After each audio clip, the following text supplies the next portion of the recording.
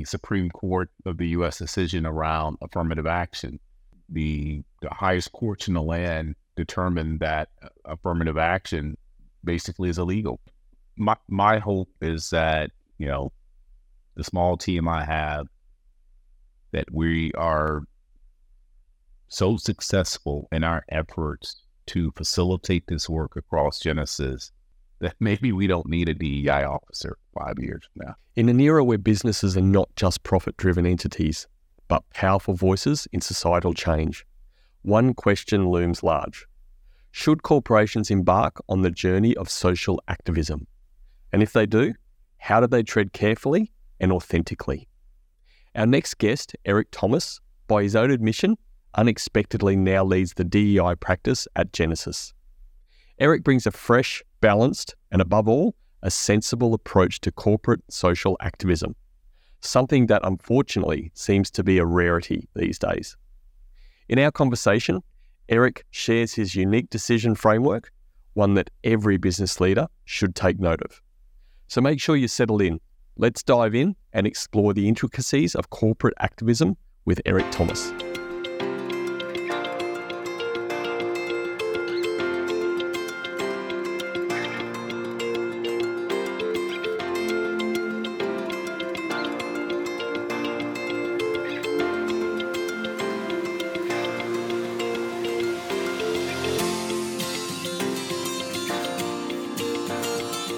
What is this term corporate social activism? What does it mean?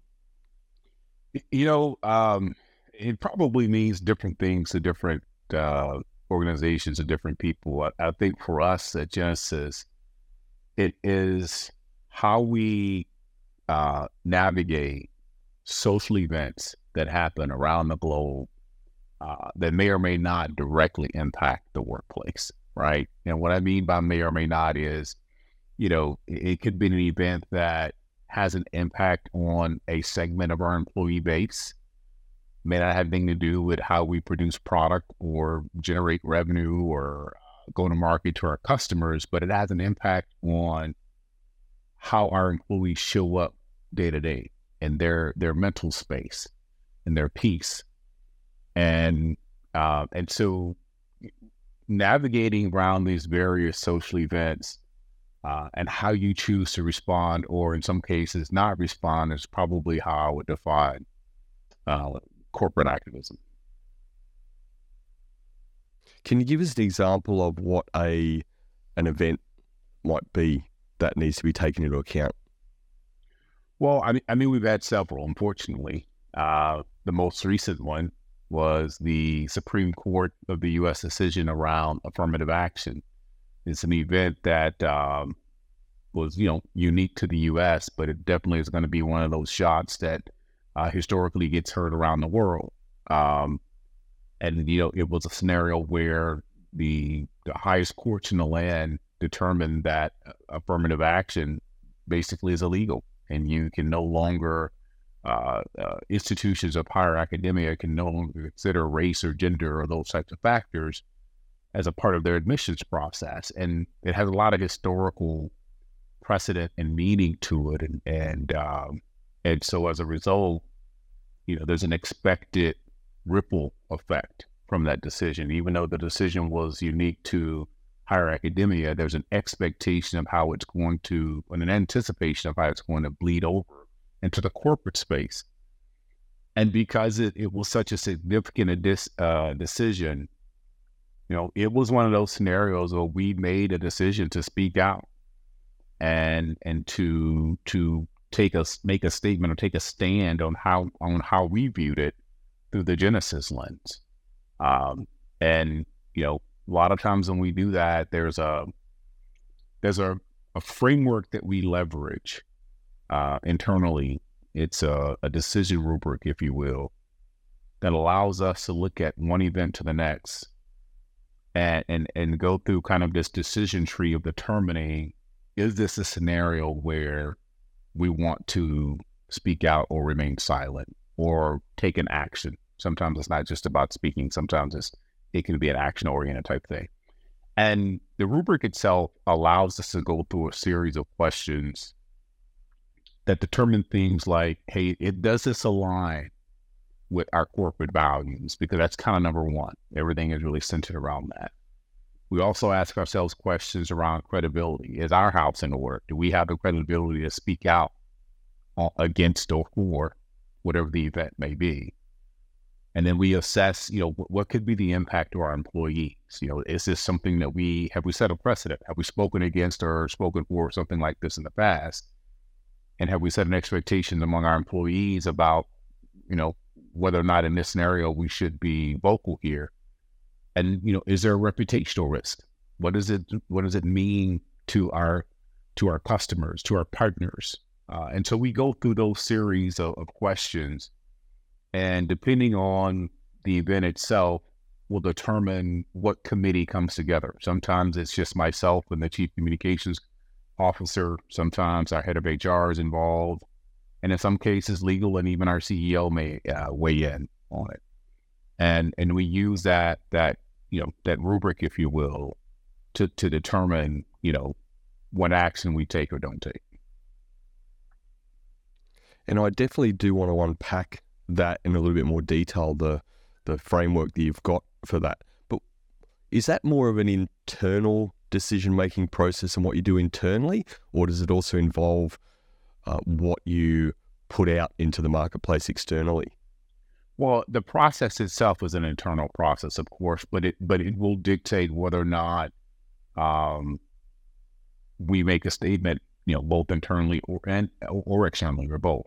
Yeah, it determines the channel of how we communicate and the targeted audience. Why do you think this whole, I guess, even getting to a decision around this sort of stuff is important? Because where I'm coming to from that, when I was living in the corporate world, it was I don't even think I remember any example where organizations were getting involved in, I guess, political situations and those sorts, at least not from an outward external perspective. Why has this taken on such a level of importance, or seems to have taken on such a level of importance amongst organizations? That's a great question. And there are a number of theories out there. One theory is, a lot of this, like you, I myself has not, having spent 25 years kind of navigating the corporate landscape, I don't remember seeing a lot of leaders, CEOs, and other, corporate leaders taking a position on social events outside the workplace, right? And it seems like the catalyst for a lot of it was the George Floyd murder back in May of 2020.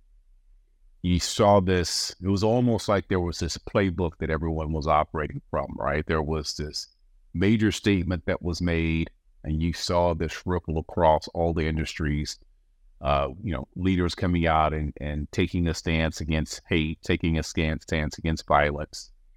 And then there was this internal set of conversations, authentic conversations, or, conversations around race relations in the workplace, which to me at that point was also unheard of, right? At Genesys, we leveraged it as an opportunity to demonstrate empathy in action, right? And then, depending on where companies were in their DEI journey, you saw this onslaught of DEI officer appointments, and then you saw maybe even some type of commitment to some type of dollars being donated to social justice causes. I mean, it was like this playbook that a lot of companies were working their way through.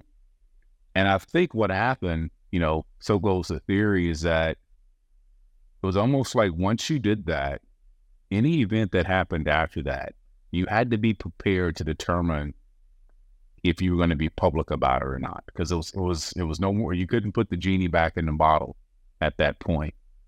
And for us, it was a top-down decision to make a public statement about the George Floyd murder and what we all witnessed, in our homes or, on camera during the pandemic when we were all secluded and everyone was, kind of had a firsthand view. It was a top-down decision.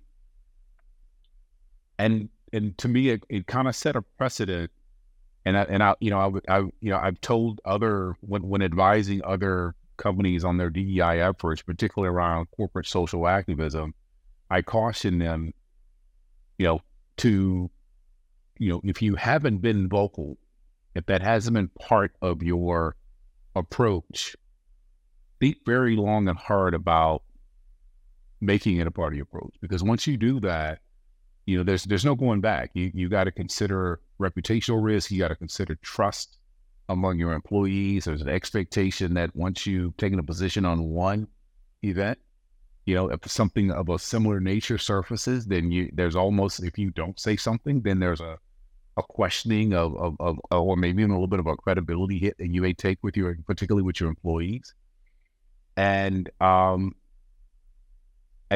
quite honestly, I think the George Floyd murder was a catalyst for a lot of it, because prior to that, I don't know that I saw a lot of leaders being very vocal about social events. Yeah, it's interesting, isn't it? I mean, talk about catalysts for change that can be good and not so good. What was your driver, mate? Because even in your history, again, you've had various and ongoing involvement in sort of social enterprises, let's say, and really helping people and giving. So that's obviously in your nature. But as far as Genesys, you weren't involved in this DEI space. So what happened there? What was the driver for you to move into it? Is there some sort of passion burning in the background that you've now had the opportunity to light up? For me personally, or are you asking about it? I think, Brandon, my lived experiences, the passion was always there, even if I didn't understand in the moment how to contextualize it, right? I can remember, go early in my career. It probably was less than 6 months out of college. And the first job I had, I went to work for a company that was a sales-oriented, sales-cultured company, and very conservative. White shirt, tie, every day, no colored shirts. You had to drive a 4-door American car. It was an American company. Clean-shaven policy. And I don't think I would have gone well there, mate. Well, look, so here I am coming out of college as a 21-year-old kid, and I've never really had to shave because I've never really been just a really hairy person, but I had whiskers, so I didn't know how to shave, and now I'm having to shave every day to come to work, and I end up developing this skin condition called pseudofolliculitis. And it's a condition that's very common among African-American men, primarily because the majority of us, our hair is very, very curly. Mine is very curly and it's very coarse. And so when I shave very close to my skin, when the hair attempts to grow back, it doesn't grow through the follicle like straight hair does. It curls underneath, and it creates all these skin irritations and bumps. And, so I had to go for the first time to see a dermatologist to see what was going on and get it treated. And quite frankly, I looked worse clean shaven than I did with the whiskers because of the agitation. Long story short, I found out that I had a condition called, pseudofolliculitis. I take the doctor's note to my boss and I sit down, and this wasn't some type of, radical activist like move. Like I wasn't going in and making any demands. I was just explaining to him, hey man, like I don't have the same experience with shaving that some of my colleagues have. My skin has a different reaction. And I'm like, look at me. Like I actually look worse dealing with the condition than I do when I have the few whiskers. So they changed the policy. They changed the clean shaven policy because prior to that, I don't think they had, because the majority of the company, I think when I joined, I walked into an office of 60 individuals, and I was the only African-American in the office, and there may have been 2 women. This was in 1996. So, it was a majority white, male-dominated culture. And so the definition of professionalism was architected by the majority, the dominant majority. I didn't fit the dominant majority, but I was actually able to affect change as early as, less than a year out of college, just through a personal experience. And I've had a number of other experiences like that throughout my career where it has challenged the status quo of the definition of professionalism and has forced the environment or the culture around me to be more inclusive of what doesn't fit that status quo. I can remember my third job out of college, having been a founding member of their first African-American employee resource group. I didn't even know what an employee resource group was. I just knew that there were very few of us in the office, and oftentimes we wouldn't get invited to the weekend picnics at different people's houses, or we weren't getting invited to the happy hour. So we started kind of just assembling ourselves and kind of creating our own social environment. And that took form into something a bit more formal, which evolved into an ERG. And through relationships that I had with leadership, we'd have conversations with them, again, not demand or anything, just say putting things on the table and asking them to think about things a little bit differently when it came to the Black contingent and the experience that we were having in the company. So, I guess when I look back, even though I becoming a chief diversity officer wasn't necessarily in my career path by design, it's almost like it has been there really from the moment I started my professional career.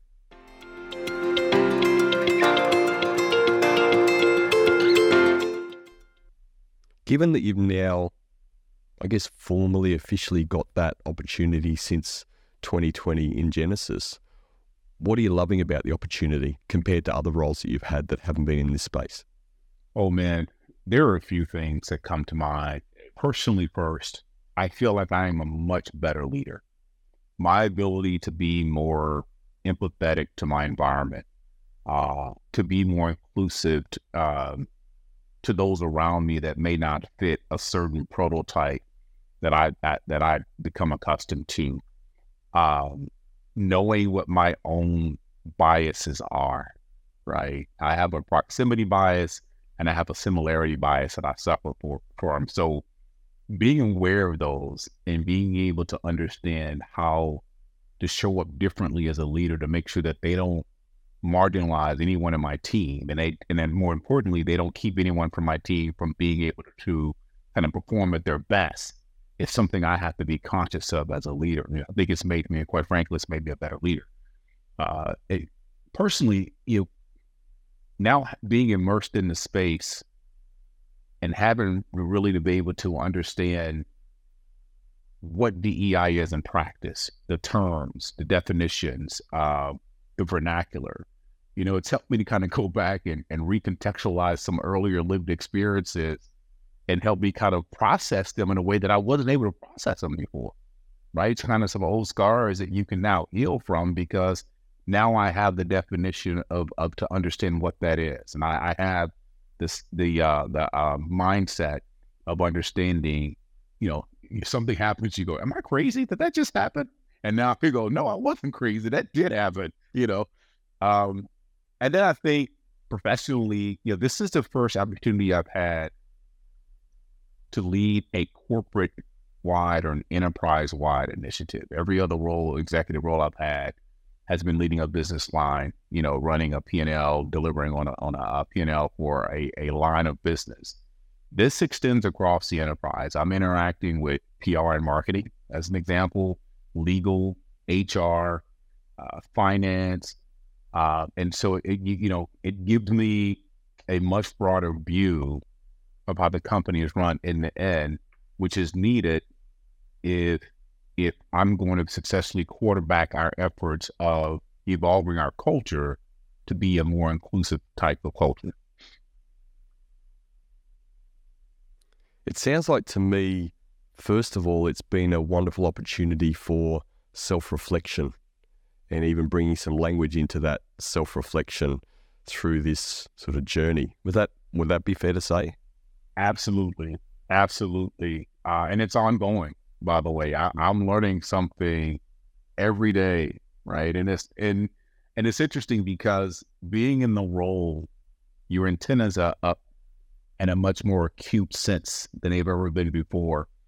And I have 2 young adult children. My daughter's 25 and my son's 23. So they're in that generation, and they challenge some of my conventional thinking.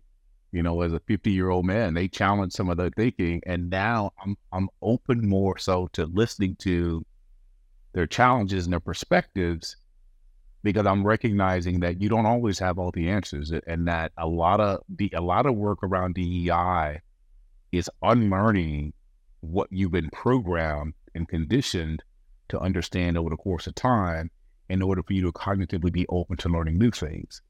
And so absolutely, it's been a phenomenal experience. Have you got an example, Eric, where those challenges that the kids are coming to you with, like, give us some context around that?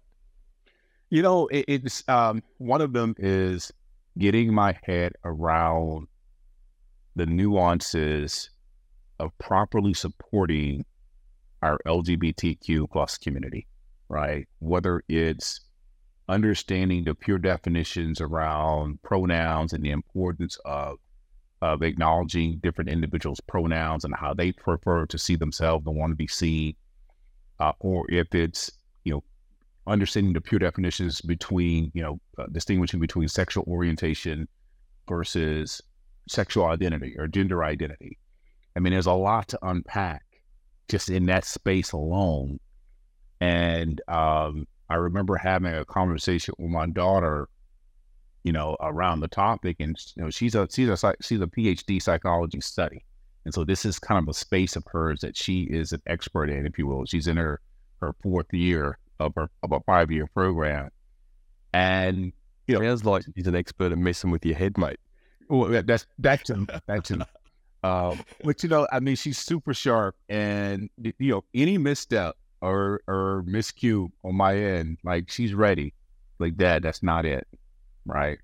And we talk it out, and so, but yeah, I mean, that's just a perfect example of how you have to keep an open mind and a growth mindset around this work, because there's so much, I think, to learn, so much to unlearn first, and then to make room to learn.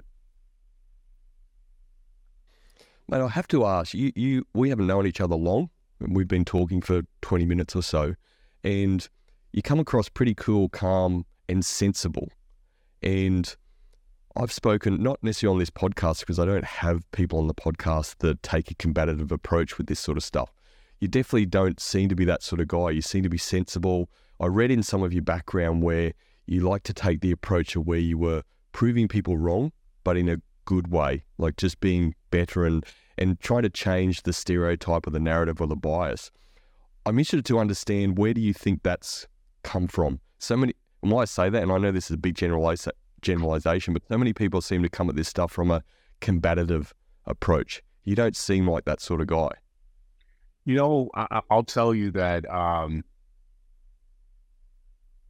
this work, I'll say it this way, Brendan, this work is highly experimental and highly experiential, meaning that one of the permissions I asked for from our leadership when launching this space was permission to fail, permission to try a few things until we understand what will stick, what will our workforce embrace, what will our leadership get their heads around, and what will our employee contingent feel good about and feel proud to be a part of.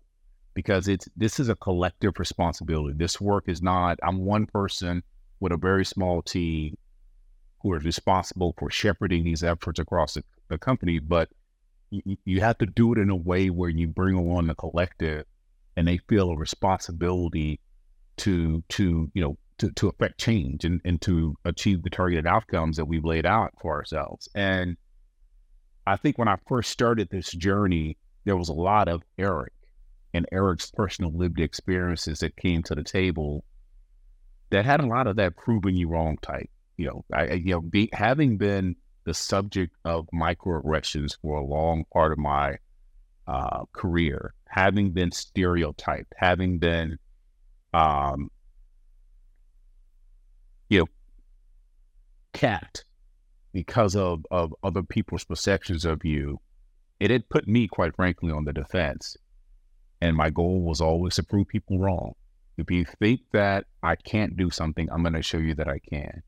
If you view me as, as a certain way, you've kind of personified me in your own mind through your own biases. I'm going to show you with the results of my work and what we get done, a different thing. And so it kind of creates this desire to want to prove folk wrong. And then, and the other thing is, you recognize in a lot of the spaces that you walk in as a Black male, particularly in the U.S. in the corporate space, you often are the only one in that space. And so whether it's true or not, you carry this sense of responsibility for the entire population. So if you fail, then there's this view that that you think that your colleagues are going to view Black folk in general as failures. If you're successful, then maybe it creates space for someone else to come through the door. And that's just that, we call it the Black tax. It's something that you carry when you operate in those only spaces. And I don't think I necessarily I wouldn't say that I brought that thinking to our initial approach to Genesys with this work. I will tell you that over the course of the last 3 years, particularly when it comes to how we facilitate inclusion across the company, I see no value in being combative. I see no value in arguing political ideologies. You used the term politics earlier when we were talking about corporate social activism, and I think it's very easy for things to be politicized. But one of the things that we're very intentional about is, if you see us make a statement about any incident or any social event, it will not be about the politics of the scenario. It will be about the human elements of it. From Roe v. Wade to the January 6th situation happening, I think it was in 2021 when that occurred, to some of the mass shootings that we've seen that are targeted to kill certain demographics or, hate crimes. We don't speak to the politics of it. We speak to the impact that it has on the human element. And I think that's the approach that I try to lead and shepherd with when it comes to this work, because I have a full appreciation that 70% of our workforce still identifies as, our U.S. workforce identifies as white, and 70% of our global workforce identifies as men. That is still the large majority of who we are at a company, and alienating that group does no good for us pushing inclusion across our company. I love what you said in regards to human element. I don't think you can find anyone that should argue with focusing on the human element. When have you seen public statements made? And I guess I don't want you to throw companies under the bus, but I'm sort of asking you to throw companies under the bus for an example, is when you'd seen something that you don't feel like is the better way to approach it. Maybe it's been more ideological, political versus the human element. Well, sometimes it's just how things are phrased. I remember a lot of the reaction that companies were having, another U.S. issue with Roe v. Wade, when that decision was overturned, and women lost their protections around how to make choices about their bodies, under family planning and reproduction scenarios. And it's a topic that I think it's very easy to get emotional about, highly charged, right? Very passionate about. And then I think some of the statements that I saw released, it was easy to go in on the conservative nature of the court system that made the decision. That leans it towards some type of political ideology, or a shift in the judiciary. That leans it towards a political ideology. And I think I saw some of that, and I don't know, I felt like that philosophically our approach didn't go there. Our approach looked at it, and we took a stand in support of women's rights to choose, to make choices for their bodies. And that it's not up for me as an individual, no matter what my belief system is, whether I'm pro-life, pro-choice, another political term, whatever it may be, I don't feel like I have the right to decide that for you. You should, as a human being, you should be able to determine what's best for you in your situation. And that's the approach we took. Yeah, it makes a lot of sense again.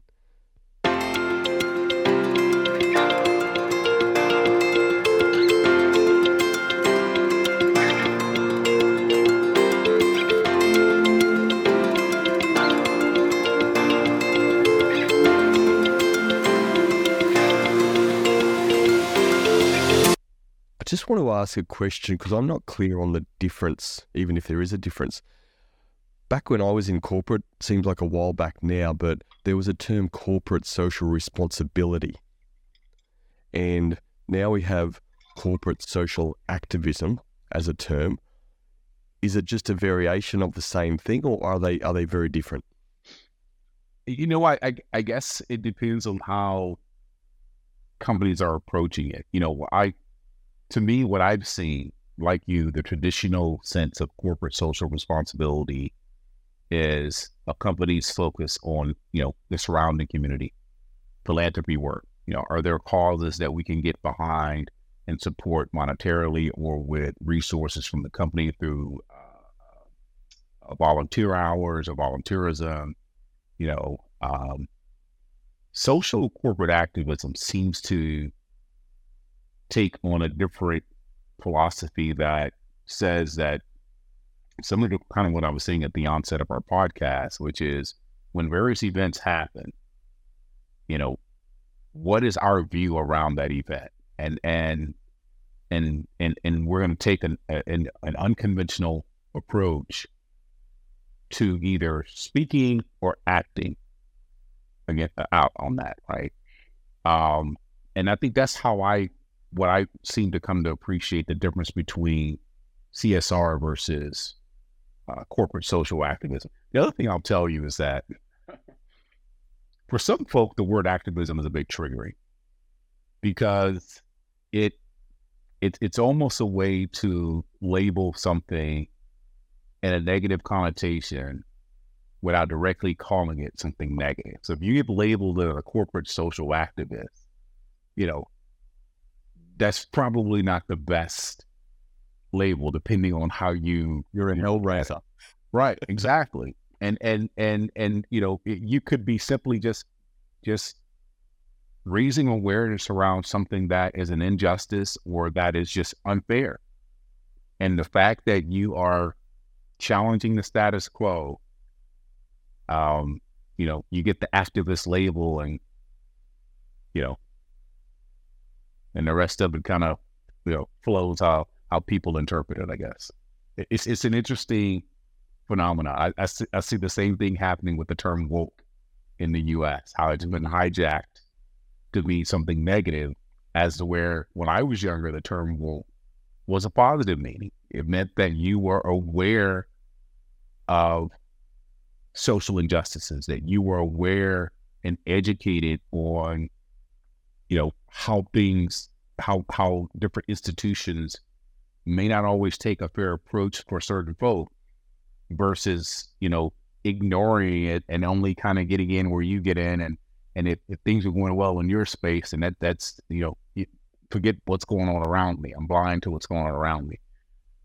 That was how the term woke was used when you know, when I was familiar with it some decades ago. Now it's, in the U.S., it is, you may as well be calling someone a communist. Yeah, there's a lot of weaponizing around different words, and it's fascinating. There's a lot of curiosity attached to it as to why these things happen, and I guess the background of them. Absolutely. Let's just move into the framework side.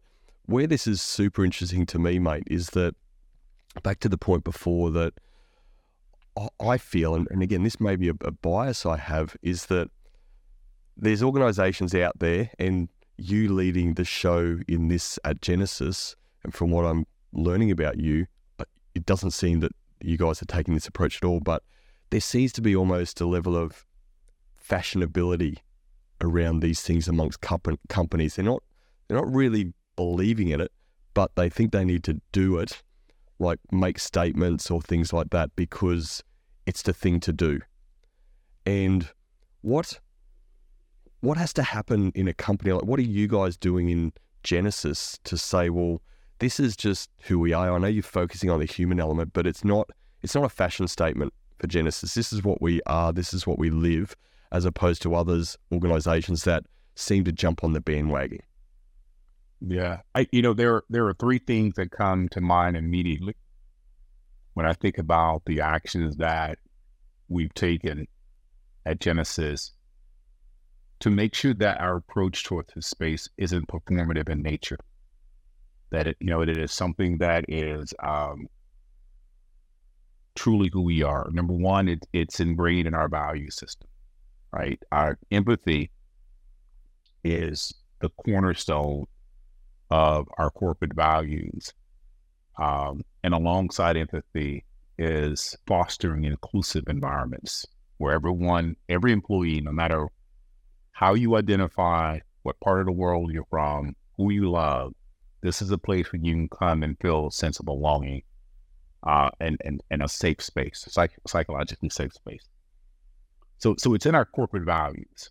And we overhauled our corporate values at the end of 2020 as part of the cultural evolution to cement it as part of it. The other thing we did is we made DEI or inclusion a true business imperative. It is a key part of our corporate scorecard.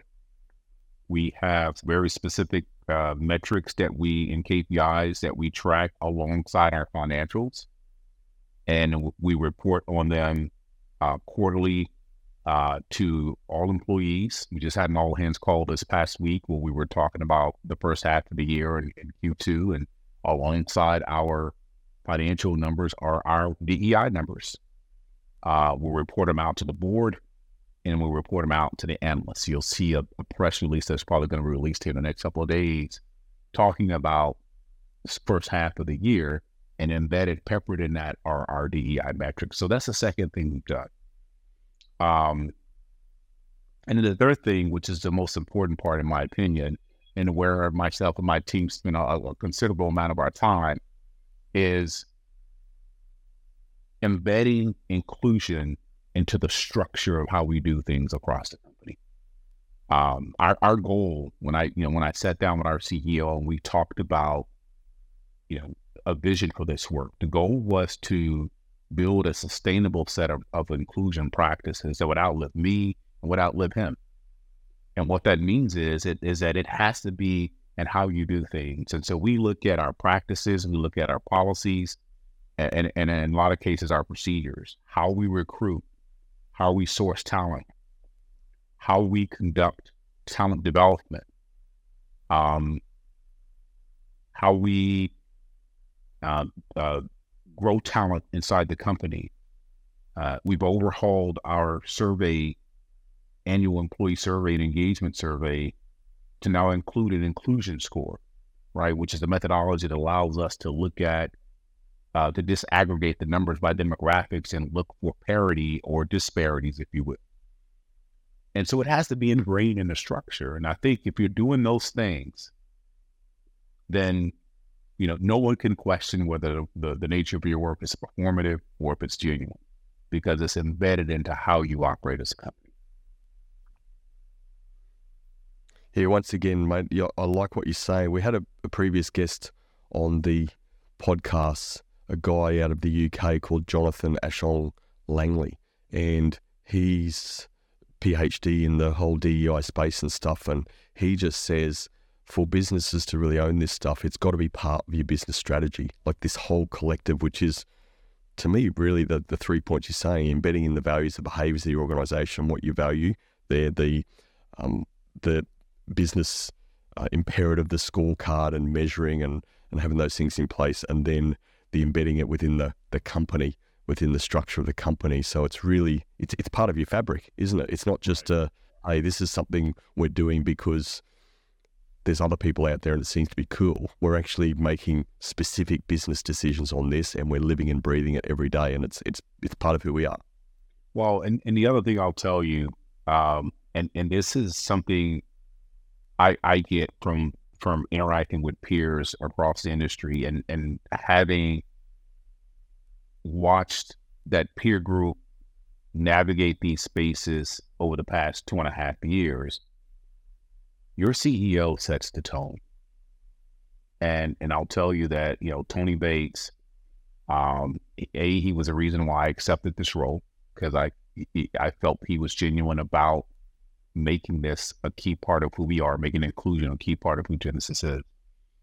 And he continues to set the tone.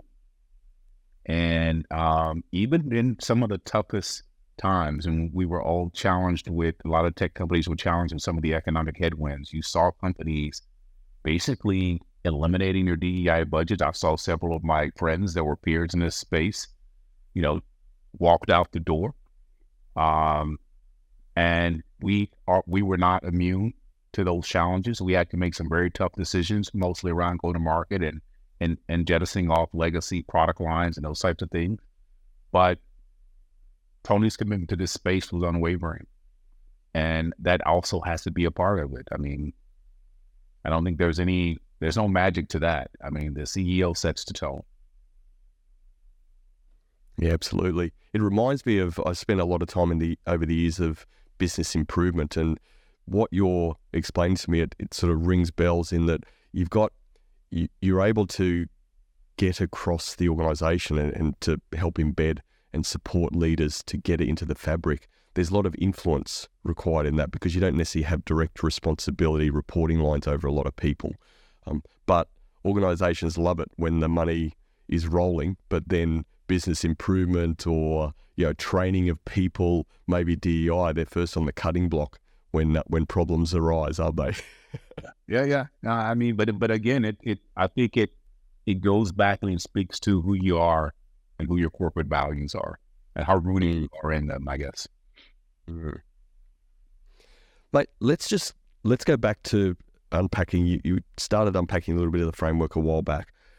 If there's a situation, and maybe let's take the George Floyd situation. I'm confessing I'm by no means an expert. I've obviously got just an understanding of events, but what are these questions and this sort of framework that a company should start to ask themselves internally about how they're going to approach a matter like that?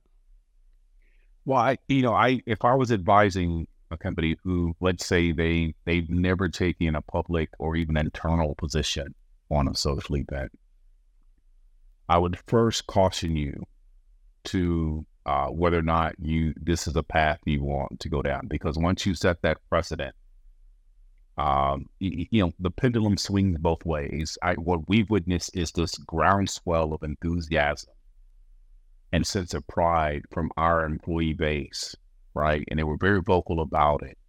When they see your CEO or your CDO or the right executive sending out a company-wide message, taking a position against something that the majority of them feel a similar way about, there's a sense of pride that, okay, this is a place where I know I belong. But once you do that, as social events continue to occur, you want to try to be mindful of, you can't speak out on everything. Not everything probably aligns with, every situation may not align with who you are. And then if you are, message after message, then you have to question the potency of each message. Does it begin to dilute the power behind them? If every time something surfaces, here comes a candid, standard message. And that's where the framework came in. That's where the rubric came in. And, it's a process again where, various key stakeholders across the company, depending on what the social event is, will come together and weigh in. And sometimes it's a very spirited discussion. I remember the Roe v. Wade discussion and how I was taking a certain position around, yes, we need to speak. Someone else was saying, well, they were pro-life and they didn't feel like that this was something that everyone could identify with, around the company. And I remember having a conversation saying, I'm also pro-life. If you want to get down to it, I say, but my personal belief should not impact how we dictate how someone else moves and their right to make decisions for themselves. And so it was through that conversation and those types of spirited discussions that we work our way through the questions. And we come out on the other end with a collective, hey, what do we do here? And if there's still a question around it, then Tony will weigh in. And ultimately, he's the final arbiter. But again, we look at, have we spoken on something like this before? Is there a precedent here? If we don't, what do we think is going to be the reaction among our employee base? One of our chief concerns is always going to be with our 6,000 employees and how they are looking at us as leaders, their confidence in us as leaders, not just to lead the business and the business strategy, but to sustain the culture and the identity that we tout every day, who we say we are. And we have some very vocal employees, right? They'll let you know if they don't feel like you're living up to or measuring up to what you've said. And then, of course, you can't ignore industry and reputational risk.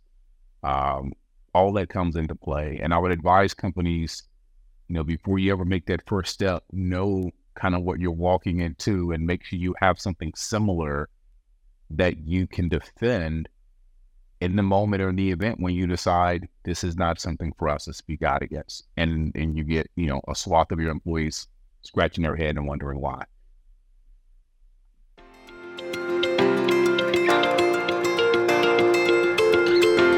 Do you, as Genesys, are you communicating internally even when you've made a decision not to make a public statement around the human element of something? What happens there? Typically, we don't. If we're quiet about a situation, there may be a few employees that might, ask. And in those scenarios, I'm very transparent with them, as transparent as I'm being with you. I'm very transparent with them about the situation. And oftentimes what I see is that, they just want to be heard. And they've had the opportunity to be heard and their perspective shared, and you've listened and you've been empathetic, even though it may not change the decision you've made. It still fosters that environment around empathy and a safe space for folk to be able to speak their mind, even if there's a dissenting voice, right? And I think that, along with the fact that we've been mostly consistent with our decisions, there's a level of credibility and trust among our employees. So then when we don't say anything, a lot of folk will say, I might not totally understand why, but I trust there's a reason why we're silent here.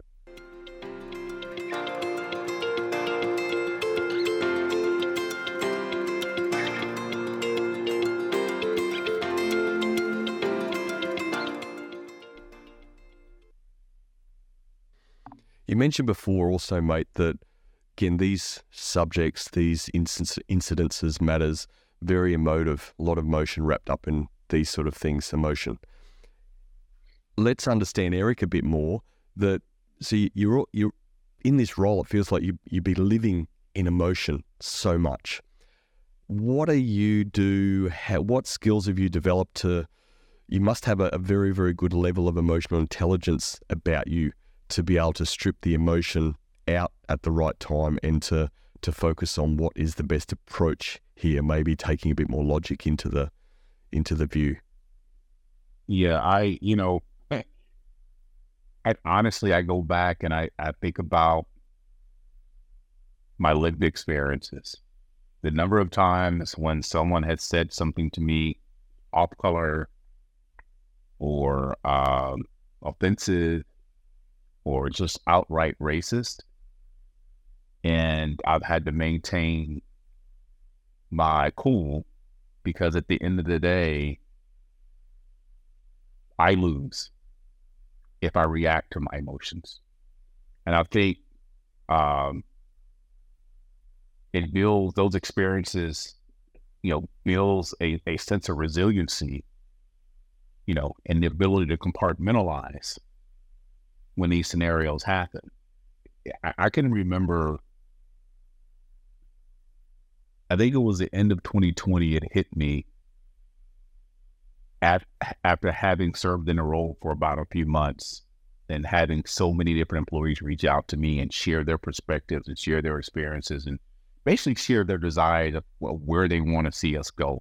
I want to play a role, and these are some things I'm hoping that we can address, through the DEI lens. I think it hit me for the first time is that, hey, for the last 2 decades, I have been navigating my own lived experience as a Black male in a majority white environment. Now I've just kind of accepted everyone else's and I've got to strap them on, and now I'm carrying those as well, right? But with the realization of that comes a process that says, hey, if I'm going to be individually sustainable in this role, like I can't carry all of that. I got to figure out how to compartmentalize and be objective and make sure that no matter how I may feel personally about a particular situation, that I can maintain some objectivity to ensure that I'm making the right decision or either recommending the right decision to the leadership for Genesys. And it's a practice, it was something that over time, and I continue to practice it. When scenarios that rise that make it close to home for me, I got to be mindful of my own emotion and stripping it and saying, okay, regardless of how I feel about this, what is the best situation for Genesys? Now, I also have never met the perfect person, and I know that they don't exist. So tell us when you've let yourself down as far as that goes. The emotion has maybe got the better of you. Oh, man. It's a good question. Yeah, there's been more than one scenario. I'm just trying to think through, a situation that's meaningful to talk about. I'll say the recent decision around affirmative action. My initial reaction was I took a very conservative perspective, and we're one of the few companies. I think it's less than 14 or 15% of corporate 500 companies, Fortune 500 companies that actually have publicly stated aspirations, diversity aspirations. We're one of the few. We're privately held. So, you have a privately held company, you don't really have to make those public declarations, and we've done that. And after kind of learning about the affirmative action decision and kind of reading the tea leaves of what was coming down the pike, I felt like that we might have had some exposure, and I probably over-indexed on that, and wanted to go down a path of making these, probably some pretty radical changes of how we approach the space. And I had a few people in my corner of confidence that I'd go to and talk to about these things that kind of reminded me, this is par for the course. Like, this is the nature of anytime you're doing good work or you're stirring up good trouble, there's always going to be an organized opposition to try to shut it down. And you can't always cave to that. And I think that was probably a scenario where I look back on it and I was a little disappointed in my own initial reaction and how I was initially responding to the situation, because I can look back now after, settling through a few thought patterns and thinking through it, that we should be doubling down. And actually, this is an opportunity for us to kick things in gear and leverage some of what's happening to our advantage, right? And so that's probably one of the scenarios that I would say that, I can look back on, and I wish I'd had a different approach. But I'm glad I've gotten to the point to where I am now with continuing to be focused on doubling down on the work. I know that crystal balls don't exist, mate, but why is it important that organisations need to be potentially on the front foot with what things may be coming and what might impact their employees? And I ask this question with the pretense or the context of, in Australia currently, I'm not sure if you're aware of the upcoming referendum around the voice and the Indigenous voice to Parliament. Do you know, are you aware of any of that? I'm coming up to speed on it. Okay.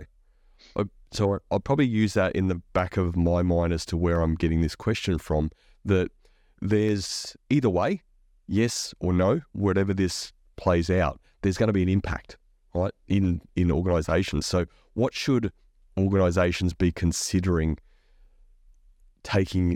being proactive in their approach of maybe the eventual scenarios that will play out? I think even today, as we're recording this interview, the Prime Minister is going to announce the actual date of the referendum as well. Yeah, I think it's universal to me. I believe that regardless of what what parts of the world we're in, what societal challenges that you're facing, I think there has to be a realization that even on a global scale, that there's been demographics and groups of cohorts of people that over the course of time have been systematically marginalized, and that there's generational impacts of that. And if you've never intentionally atoned for that marginalization, and you've never intentionally put things in place to reverse course, then I think there has to be an intellectual acceptance of the fact that it's still ingrained in the system. And for me, it's about course correcting with those systems. And whether you are trying to rebuild old systems and retool them, or if you're building new systems, starting with the most marginalized group in mind is the most inclusive way to do it. Because if you've accounted for the experiences of the most marginalized, then the system most likely will accommodate everyone in a very fair and inclusive way. And I sometimes wonder, in the scenario that you're describing, and in other events that happen around the world where courts are making decisions, or institutions are making decisions that impact people, are they considering the fact that in a lot of cases, starting with the most marginalized group in mind and making decisions around how it impacts those groups is the most inclusive way to path to go, right? And so I'd be curious. I want to learn more about the situation you're describing. But we did a course we curated a set of courses for our leadership team here when we first launched our diversity initiatives. And one of the things I liked about it is it took a global lens at how in different parts of the world you've had colonization, you've had some group always trying to dominate another group, and over the course of history, there's this residual effect of generational systemic oppression that in a lot of cases is never going to atone for. And that's what a lot of this work is trying to bring balance to some of the long-standing imbalances. Yeah, it's almost like every one of us, and obviously I'm a white male, so coming from a different side of the fence, I suppose, but it's almost like each and every one of us have to, in order to move forward, we've actually got to make peace with the past. And if we can't make peace with the past, it's actually very difficult to look forward. And that's the feeling, that's the sense I get in conversations with people around this process in Australia. Now there's so much angst and anger and all that stuff from the past which can't be changed. It's like looking to the future. And I guess there's many ways to skin a cat, right? We just don't. It's like, well, let me ask you this: is there ever a time where you need to be divisive in order to get inclusiveness? I don't know if I would choose the word divisive. I will say that there are times when you need to have uncomfortable conversations. There are times when certain groups, depending on the topic, there's going to be a degree of discomfort, right? And I don't think there's any way around it. And you know, in the course of the 3 years we've been at this work, one of the things that I've tried to be acutely aware of is the language we use and how we approach educating our workforce in this space. And let's just use privilege as an example, right?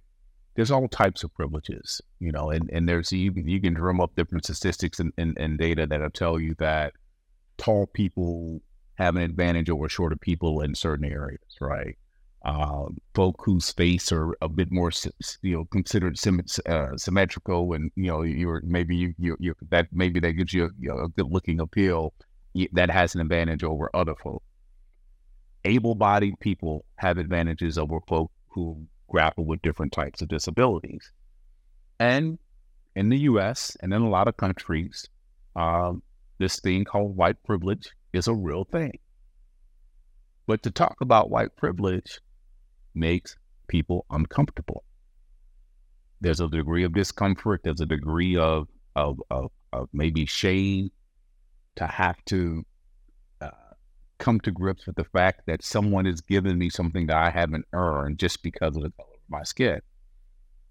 And so we've jostled with back and forth with how do we approach this in a way that we don't alienate any group, because we want to bring everyone to the table for the sake of the conversation. And I think the conclusion I've come to is that no matter how tame the language is, someone's going to be uncomfortable. Excuse me. And in a lot of ways, it's the nature of a lot of the work. And if I put my business hat on, you still hear people say it all the time. If you're growing a business, there's no growth in the comfort zone. Doesn't happen that way. And it's the same way in this space. So I don't know that I would use the word divisive, but I will say, there are times when we do use language that will, cause a lot of discomfort with certain groups. Yeah, back to a point you made earlier, it's sort of the healthy conflict, and I think you used the term spirited debate or something like that, which needs to happen to get good results in anything. You want people to be passionate about whatever the issue is, whether it's something we're talking about today or some other business problem. People can give their best, put their best foot forward and have the right conversations. But underpinning all of that, there has to be trust there. Right. Otherwise, it's not a good space to play, is it? No. I think there has to be trust. And trust is something that obviously comes over time. It's something that's earned. And, it's something that's always front of mind to me anytime I approach, I mentioned at the onset of the call here that we've got a new sales leader. And, this trust has to be established with that individual in order for him to understand what my motives are in collaborating with him and trying to facilitate inclusion initiatives across his org. It's not about shaming him. It's not about pointing blame. It's about looking at the data, understanding the disposition of his teams and some challenges that the data says we have, and putting forth a set of initiatives that can help us overcome those challenges. And to me, it's objectively, it really is that straightforward. And so I try to be mindful of that in the conversations, because small words can be very triggering, very triggering. Yeah, absolutely. I want to start to wrap this up for you, mate. And what are the consequences of not speaking up? And let's look through the lens of Genesys. You've, as an organisation, put a stake in the ground and made a decision that we will speak up from a human element around various things, but we'll have some very good spirited debates about internal conversation to decide about what that looks like. What are the consequences if you make the decision of not speaking up? I think one of the one of the more significant consequences is having your workforce or your employee base question your sincerity to the work, right? And if you have set a tone or a precedent of speaking out on various events, and something happens, and it looks similar to some of the other scenarios that have surfaced, and you're quiet, I think your folk are going to wonder why you're quiet. And if that quietness happens to come during a period like we're facing now, where you're starting to see people, the commitments and the level of excitement that was around the DEI space that existed 3 years ago starting to normalize a bit, then it makes folk even more suspicious. And I think that's probably one of the biggest risks that you run is folk questioning, particularly your employees questioning your commitment to the space and your authenticity to the work. Yeah, it's a great point. And again, I can't help think, but I feel that, again, I'm saying feel a lot when we're trying to be not too emotive around these things, which is probably not ideal, but I sense that companies that are speaking up a little bit in Australia about this upcoming referendum, that's what it sort of seems to be like. They've been sort of quiet around lots of different things which would have an impact on their own employee base. Now all of a sudden they're on this, let's call it bandwagon, but they're on this roller coaster and they've decided to do it now. It just seems like a funny place to start, and a very, very emotive place to start as well. What's your hope for the future in your role and the impact of your role and your team in Genesys? Yep. My hope is that, the small team I have, that we are so successful in our efforts to facilitate this work across Genesys, that maybe we don't need a DEI officer 5 years from now. I think we'll always need one, right? I think at the end of the day, you always need that expertise in-house. You'll always need someone who is thoroughly immersed in understanding the space and that can provide that type of consultative internal voice and that advisory voice internally. But I guess what I mean when I say that is that it's ingrained in how we administer the employee experience from end to end. It's ingrained in how we make decisions around product and solutions, how we deal with artificial intelligence. It's ingrained in how we make decisions on who we partner with in the industry, who we give business to in the industry, and then how we show up in our surrounding communities to address some of the inequities that surface in the areas in which we have a presence, whether there's an office space there, or we've got a contingent of employees, or we're doing business in that area. And that's the successful, looking in the rearview mirror. That is what success is going to look like. Is that we've done our job of embedding inclusion into the fabric of how we operate as a company. Sounds like a great road to success, mate. Like all good leaders, it's having that really strong purpose and vision out there that's not necessarily always possible, but you're working every day to move towards that. So good luck on that journey, mate. Final question, which we ask all of our guests, is what has been the one thing that has helped you become a more confident leader? I think, and we often get that sort of response as well. Well, if I'm honest with myself, I think one of the things that this role has forced me to do is become more aware of my blind spots, right? And I think having that sense of understanding your blind spots forces you to keep curious mind. It forces you to keep a growth mindset. And it forces you to always want to be learning and growing. And, I don't always have the right answer. I'm fortunate to have a small group that I can get surrounded by, a team of folk who oftentimes share a perspective that's different from mine.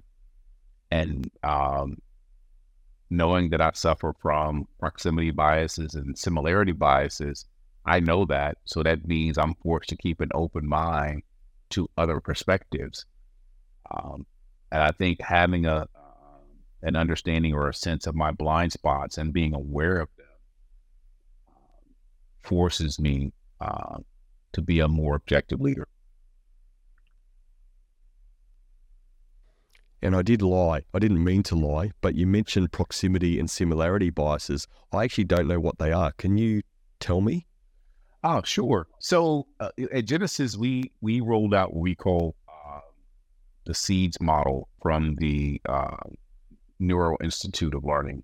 And the SEEDS model is an acronym for the different types of biases that commonly surface, unconscious biases that commonly surfaces in all of us, right? And it's not a matter of your gender identity or your race or ethnicity. If you have a brain, you have a bias. It's kind of how we teach it. And so you go through this process of kind of learning the different types of biases, and you align them with your own personality, your own approach. And similarity bias means that I have a bias towards individuals who approach things in a very similar way that I do, right? Prior to coming to leading our diversity efforts at Genesys, I worked in the professional services space, and I cut my teeth as a project manager. And my style of project management is the bulldog style. In your face, holding folk accountable, escalating situations before they get out of hand. And I tend to like other bulldog type project managers. And I've had to learn that, other project managers can be just as effective at the work if they're not as loud or as boisterous, or, maybe they take a more calming approach to the work. And then proximity bias says that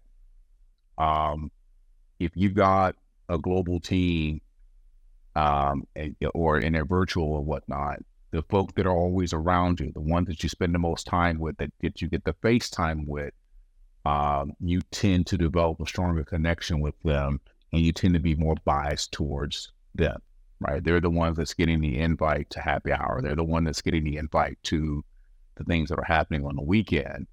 And quite frankly, it's unfair to those, because maybe the other ones on the team who may not live in the same city or the same area, they're at a bit of a disadvantage. So you have to be aware of those. And I can look back on my own leadership style. If I'm honest with myself, I've suffered from both of those biases. And it's just, again, being aware of your blind spots. Yeah, mate, thanks for explaining. And I can resonate with that. Absolutely. There's certain things, certainly on a similarity perspective and a proximity side of things, which through my own career, those things have played out. I've never heard the reference like that, but yeah, I really think as a leader and opportunities that people have had, I couldn't think of any situation where people wouldn't have those too, to be honest. They maybe just don't know it. Well, and again, a lot of times they are unconscious. They're not something that that's done maliciously or intentionally, right? But regardless of whether it's intentional or unintentional, the impact is the same. And that's why it's important to understand them and how to make sure that they don't play a role in key decision-making, whether it's in hiring, promoting, or just how you develop and who you determine are the top performers and top talent in the company. And I think that's been, those types of biases of what have perpetuated the different types of discrimination and other things that we see with women and people of color around the world. Yeah, absolutely. Mate, thank you very much for coming on our show. I know it's been a while. I can't remember the background to it. We had to postpone for different reasons, I think, but it's been a pleasure chatting with you today, learning a bit more about this very important topic and the work that you're doing. I really sincerely hope that you do achieve that vision amongst Genesys, but probably more to the point, I hope you achieve my interactions with DEI type people outside of this podcast, mind you, have been varied, I have to say. My hope is that someone like you and your mentality, your sensibleness, your approach, your emotional intelligence around these things, you actually get a greater opportunity to influence more and more people in that space, and people not even in that space, but just, it feels like to me that if people can take a sensible approach like what you seem to have, then the combativeness reduces, people have less emotion around certain words, and we can just start to focus on that human element, which is what you're doing and underpinning at Genesys. So, mate, it's been an absolute pleasure. Like I said, thank you for coming on, being a guest on the Cultural Leadership Podcast today. Well, I've enjoyed it. I appreciate you having me. It's been a pleasure. My preference is for organisations to focus on their core business offering and be great at delivering it, instead of any form of activism, especially political. That said, it's refreshing to hear Eric's sensible approach in this area. These are my 3 key takeaways from my conversation with Eric. My first key takeaway: confident leaders prioritise the human element. Rather than getting entangled in politics, they emphasise understanding and connecting with people on a genuine level. They avoid alienating any group and firmly stand for what they believe is right from a human-centred perspective. My second key takeaway: confident leaders are aware of their blind spots. They recognise areas where they might lack knowledge or understanding. Instead of ignoring these areas, they seek feedback and learn from others. This self-awareness makes them more effective and trustworthy leaders. My third key takeaway: confident leaders control their emotions. From their lived experiences, they learn that reacting impulsively to emotions can lead to setbacks. Instead, they maintain their cool, especially in challenging situations. By practicing this control, they build resilience and continually improve their emotional stability. So in summary, my 3 key takeaways were: confident leaders prioritise the human element. Confident leaders are aware of their blind spots. And confident leaders control their emotions. You can let me know your key takeaway on YouTube or at thecultureofleadership.com. Again, thanks for joining me, and remember, the best outcome is on the other side of a genuine conversation.